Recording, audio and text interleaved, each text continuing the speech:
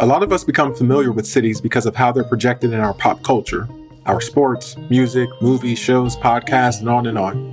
And on some level, we do get to know about a city through these channels.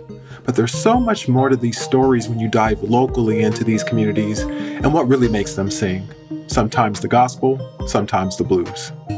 A new housing program in the city of Detroit is set to help build wealth while offering affordable housing. In Washington, more than 80% of food deserts are located in the neighborhoods with the highest poverty rates. They're celebrating 25 years as a small business in Baltimore.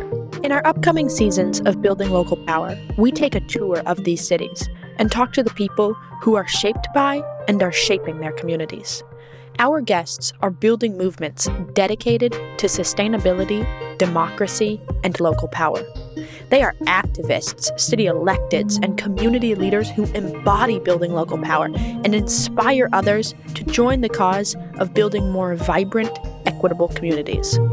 Subscribe on your favorite podcast streaming platform to see how people are driving this change and how you can too. First episode drops February 8th.